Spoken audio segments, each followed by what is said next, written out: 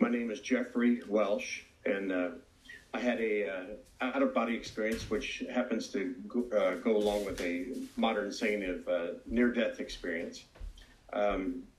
It's been many years ago. I was 19 years old, so I did so. I went for a ride. It was about 45 minutes long, and I came back.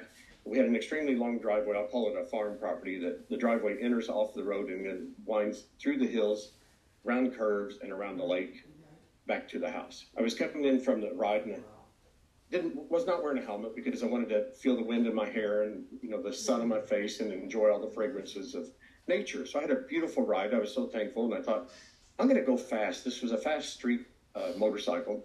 And I thought, I'm going to play with it on my driveway. It's not illegal, as far as I knew, to go fast on our private property where there was no traffic. So I thought this will be fun. So I had a head start coming off the public street, turned into my driveway at about 25, 30 miles an hour. And so I was going around this curve, maybe 80 miles an hour. I didn't look at the speedometer. I was going so fast. I was trying to struggle, with watching what I was doing.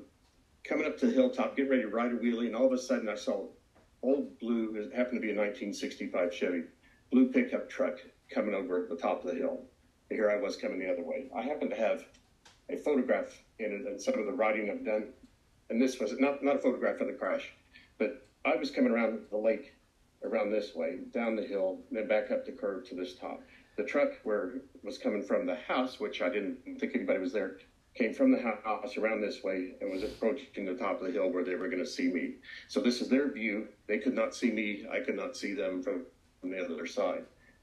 So I get to the hilltop, and there they are. And so it was a split second, but a lot happened in a split second. And I think by God's divine favor, he allowed it to happen. And the only thing I could do at this point, because I knew I was going to die, this was it for me, is I just said, Lord, help me. So I threw up that prayer. So I was preparing to die at this point and crash. And so I had almost a black and white film movie of my life from that point backwards to childhood. So I saw some scenes. I can't really recall what they were, but I saw me as a child, and I saw mom, and I saw dad, and I saw my sister and my brother. I could. So I have two dimensions now. I'm one physical, and I'm also spiritual. And only God can control that. I could not. But I heard the birds singing, and when I crashed, they stopped their singing. And it was just kind of a silent moment. I was caught in the air, and I was caught in the air by God. I was cradled in his arms, and all of a sudden, he was playing music to me. And I call that an identifier. It's almost like it was played for me, and not particularly anybody else, but it was a soothing orchestra type, Amazing Grace, if you will, if you're familiar with that song, type of song. And so the next thing I do recall is that my soul was laid down in my deceased or dead body, my body vessel that was just lying on the ground, lifeless. And so I recall being back in my body, and I'm thinking, okay, now what do I do? So my soul sat up from the ground. I was laying flat on the pavement. My soul sat up. I was extracted out of my body, sort of like a silver cord lining that you might read about in Scripture as well, a pulling up. And I turned around and I looked at my body. My soul at this point was living. My body was deceased. I looked at my body and I had my hands up in disgust, like, what in the world just happened? I was furious with myself because I knew I had caused this, and what pain and suffering was to follow with my family members and everybody else. It was just a horrendous accident of which I was ashamed. And so it wasn't levitating, I wasn't hovering or on the ground, but I was not touching the ground. I don't like either one of those words. But I was looking at my soul and my body, and I started to rise, but I saw Bonehead now coming out of the truck. And I realized at this point, sometimes a little bit later, that my sister was with him. And I wasn't certain which one was driving, but I find out later it's my sister actually driving the truck.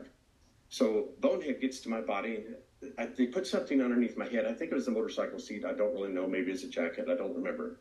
But something was under my head for comfort. And he was pounding on my legs. He was going, no, no. He was screaming, no, Bodine. And he yelled my nickname, Bodine. He said, can you hear me? He said, no, God, this can't be. And my sister her shoulders were bouncing because she was coming close to shock, crying and just devastated, at that point. And so I raised my spirit was pulled up a little bit higher to about the top of the tree level, so I was no longer on the scene with them. And I prayed to God. I said, Lord, I can't leave right now. I've done this terrible thing. My mom needs me. I thought she was going to, die soon, any day. I, missed a lot of school for such. And so I prayed to God. I said, may I stay? And his answer was to me, and I have it written just so I don't misquote, by my memory. But God answered and said, time will heal all wounds, as eternity is promised, not intended for healing here on earth, but in eternal heaven, they will be fine. Sorrows will turn to joy in the house of the Lord. And so, not fully understanding this at this point, I thought, okay, yes, they're going to be sad. There is no such thing as time heals all wounds here for us here on earth, but in eternal heaven there is. And so I sort of got what he meant, but I thought, okay, I've still destroyed my family, that deeply cared for me. So I started to rise again, and this time I turn around and look one more time at the ground, and I could see my sister running the rest of that long driveway that I showed you a picture of. She ran the rest of the way down to go tell Mom. The house was rather large, so I could see her running through the house. I could see into the house. My spirit could. My body was dead. Eyes didn't work, ears didn't work, vocal cords didn't work, nothing. I wasn't breathing. My vessel was dead. So my sister runs in, and my mother says, oh, Pam, her name's Pam. What's wrong? What are you doing? And Pam was crying hysterically. She couldn't quite tell Mom because she was distraught. And she says, Mom, she goes, trying to catch her breath, I killed Jeff.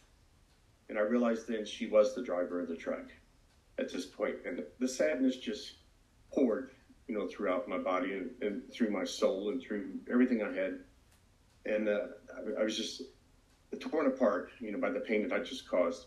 My sister thinking she killed me, and she did not. This was all my fault. So thank the Lord. And, Father, I feel your presence. No, and thank you for this time with Vivian.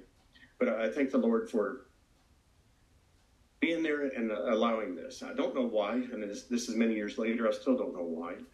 But she went ahead and explained it to my mom, and she couldn't quite say it. So my sister was going like, follow me out the door. And so she was trying to tell Mom to follow her out the door. At this point, the Lord called me further up. And so I turned towards the sky, and I see the sun, and it's not, I see the light, and it's not the brightness of the sun. It is the brightness of our Lord and Savior, as he is the light of life.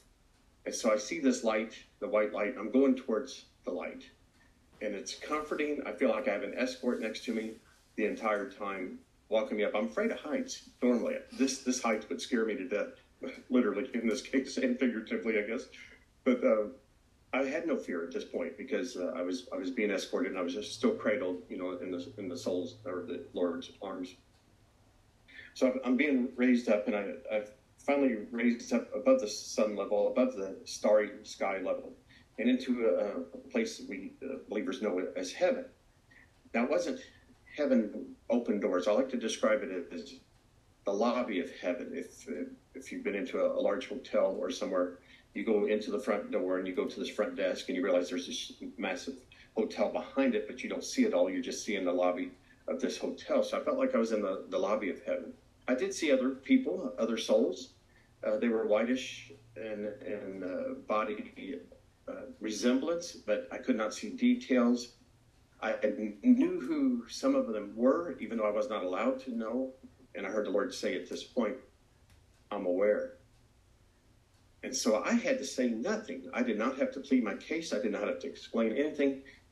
He knew what was in my heart. He knew what was in my mind, even though both were lying on the ground. So he knew virtually what was in my soul, as sometimes we call it our heart. And so I didn't have to plead anything. It's a few moments later, at this point, my hearing was shut off. My spiritual hearing was shut off. I could not hear what the Lord was saying at that point. But at this point, if you will let me get distracted just for a second, I had this vision, and this is of a hand coming around from the clouded veil, touching me right on my chest, where would be my soul, to kind of have like a reset button. And the words at that point were, for the Lord is, and this is a common theme with people near-death experiences or out-of-body experiences, as I like to call it. He said in a stern, loud voice, "Not yet." He said, "You have more work to do. It is not yet your time."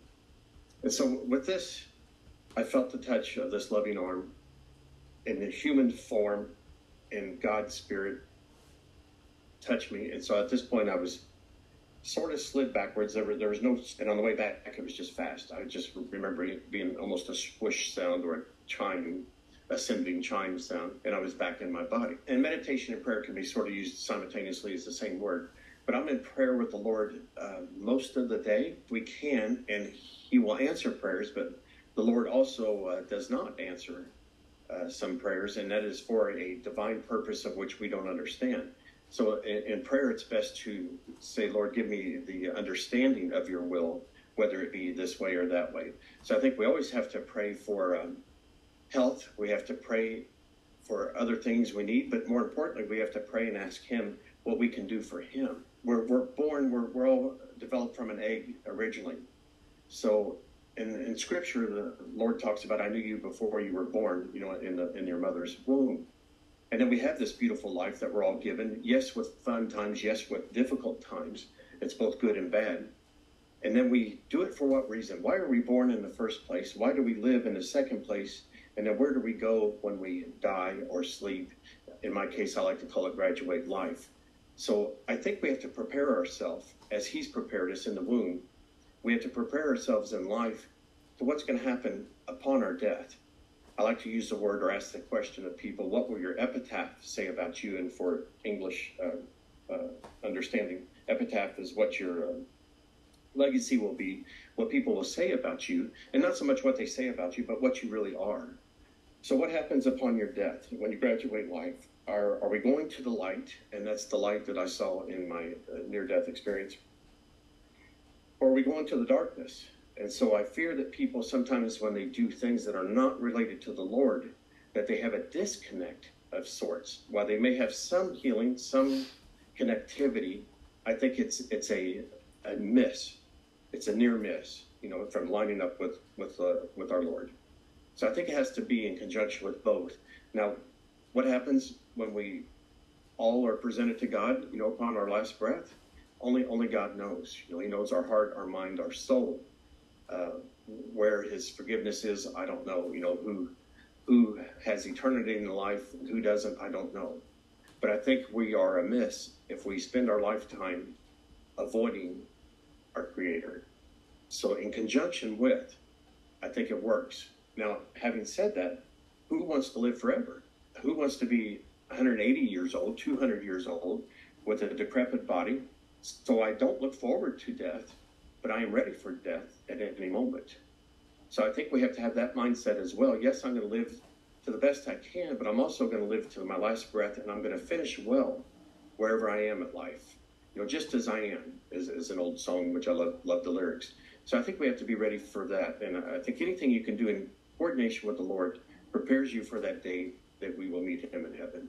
Nothing is going with us except our soul and who we are and who God has made us to be and who we are with Him.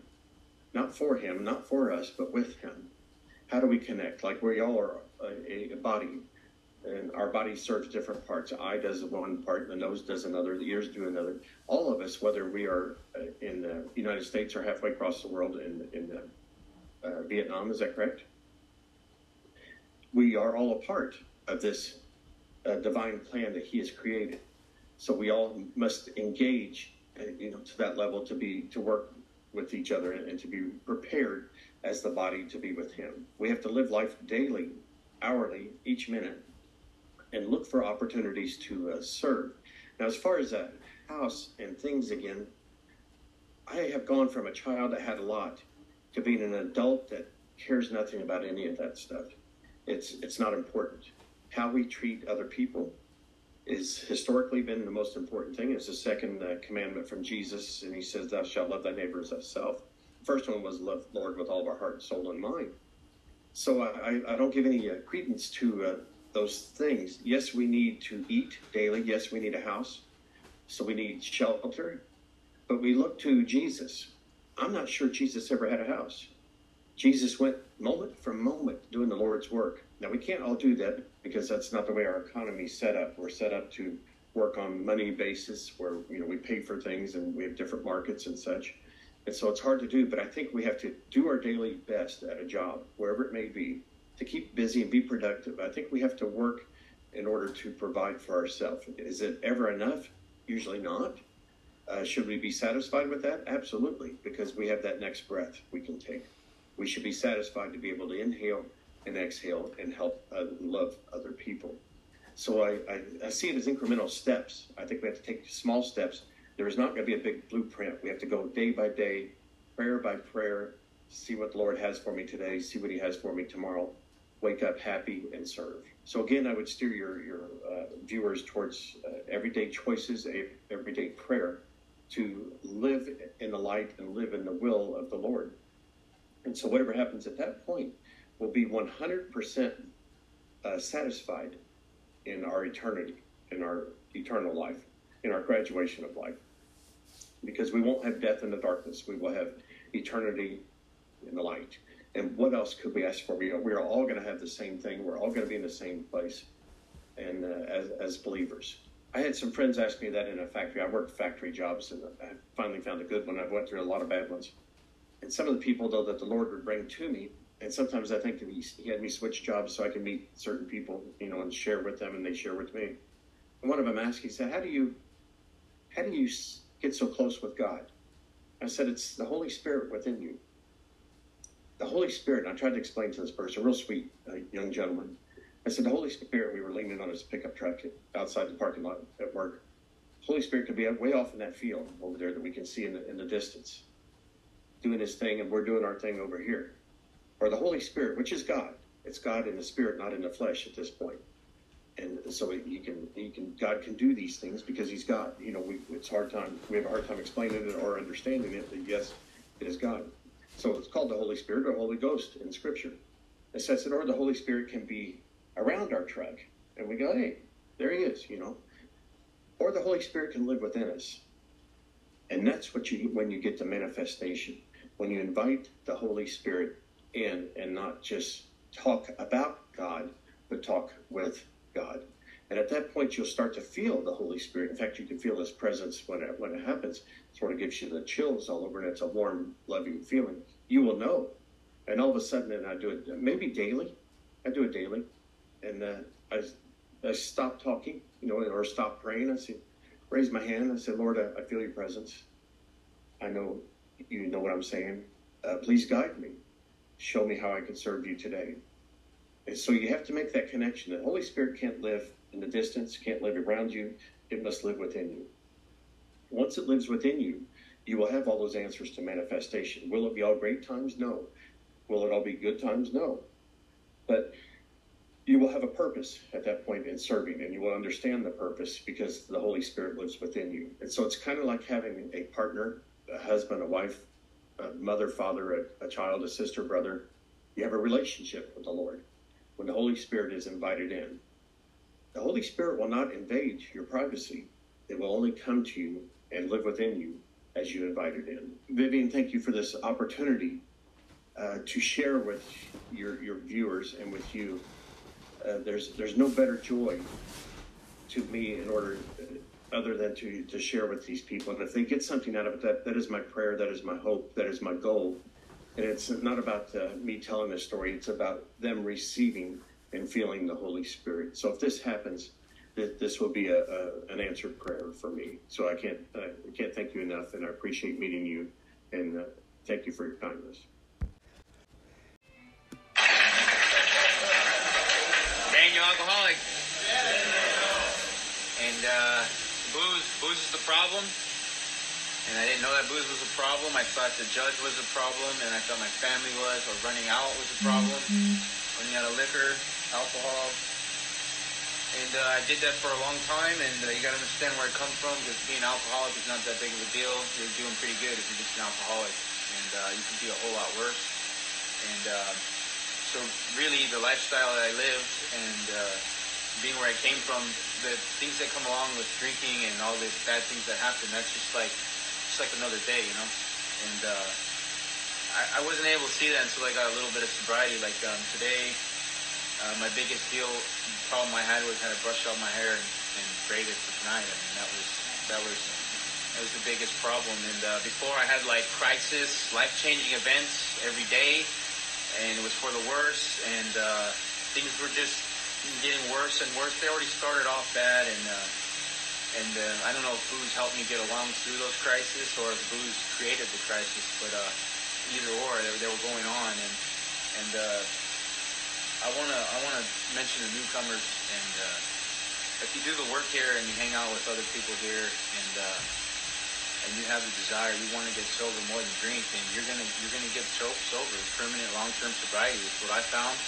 And there's men in this room, women in this room that know that I'm sober. I'm not just up here speaking and saying that I'm sober. They see me on a weekly basis, daily basis. People here know that I'm sober and I'm doing the deal. And I've done a lot of service work for AA and done some things around San Diego and for Alcoholics Anonymous. And my sponsor asked me when I was getting sober, he said, are you willing to give it to somebody else? And I told him, no, man, I just need some relief, you know.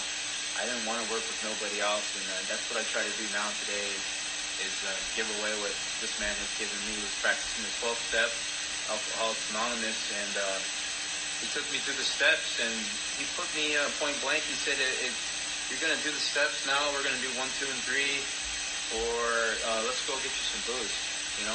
It's going to be one or the other. And that was really kind of like a turning point for me. I knew this man for a long time, and he didn't care either way, but if I wanted to get sober, he was willing to give it to me, and that's kind of what I found here in Alcoholics Anonymous. And so the problem I have is that I drink no matter what. I cannot put the plug in the jug. If I don't have money, I'm going to steal the booze. I just drink, and when I get some booze in my system, I'm willing to do anything to get more, you know, and I did that for time and time, long time. I did that, and I couldn't see what the problem was, and then I got this like spiritual malady going on, and what the book says, you recover from seemingly hopeless state of mind and body. That's what I get from Alcoholics Anonymous. I recover from the seemingly hopeless mind and body. I don't ever become a non-alcoholic, or I don't ever become a person that can just, you know, do a little bit of service work, or I'm the kind of guy that I don't want to get drunk again, so I'm going to try to do more than just like right on the cusp, or just like I don't have the spiritual meter where I'm like, oh yeah, I'm good for another month. I kind of have to do this work here, and sometimes I don't want to. I don't want to do the work, and some of the guys around here know that. I'm pretty vocal, and I don't want to do anything really. And the thing was when I did a 4-step, I didn't really do anything to get sober. I just was like cattle herded through a gate. There's men in the community of San Diego that kind of said, well, do this and do that. They did all the thinking for me. I didn't have to think anything out. And I followed exactly out of the book. Otherwise, it's just some asshole's opinion, you know? Like some of these dingy alarm clubs killing people. Because it's just some asshole's opinion. Just do this, do that, and blah, blah, blah. It doesn't say anywhere, call your sponsor. My sponsor said, don't call me. Call me if you want. You know, it's kind of what guys do. And I found that being Alcoholics Anonymous, we all kind of call each other. And that's just what happens, you know. And I wanted to know, like, well, who said this? And, you know, like, why is that? And all this kind of stuff. And it kind of got to the point where I just was going to do the do, you know, and do what it took to get sober. And I did that. I'm standing here. I got a little bit of time. And I think if the session was going on right now, I walk right here from the podium, go down to the liquor store and get some booze. I mean, that's what I do. I'm an alcoholic. And drinking has really destroyed my family. And like my father's out, he's drinking right now, and he's a mess. And drinking has done, I think it really hurts more people around us than us, you know. And when I went and made some amends to people that say, oh, yeah, that's great, Dan, but we don't want you around here. You know, and there's some things you got to accept as being alcoholic, and the things you've done to other people, the wrongs. And there's some wrongs that I can't ever right, because it says in there that it's going to continue on you or others. You're not going to be able to do that. So I do other ways. And I'm a mechanic, so I do a lot of charity work on people's cars and fix them and do stuff. And I do a lot of other things around for people too. But the greatest thing in Alcoholics Anonymous that I found was, for me, I got about 4 years, 11 months, and I've been drinking since I've been about 9 or 10 years old every day. And as soon as I started doing Alcoholics Anonymous, I never drank anymore. It's the darndest thing, you know? Like, you just stop drinking. And it was a moment of clarity, and I started doing the work. I started writing out my 4th step and doing the inventory. That, you know, the thing about it is, I think that doing the work here, the initial work, seems like the hardest thing to do, but actually, as you get some more time, it's like that continuous upkeep, the maintenance to keep your sobriety. And I think it just comes in free. At least it happened to me. I didn't really do anything. I didn't buy it. I didn't do anything I deserved. It just kind of came. Like I said, I took suggestions from men in the program, and I got some sobriety. And as I got some more time, I realized that, hey, this is a lot better than out there on the streets drinking or stealing shit or you know, doing screwed up things with people, manipulating, and just becoming the victim of the bedevilment talked about in the book.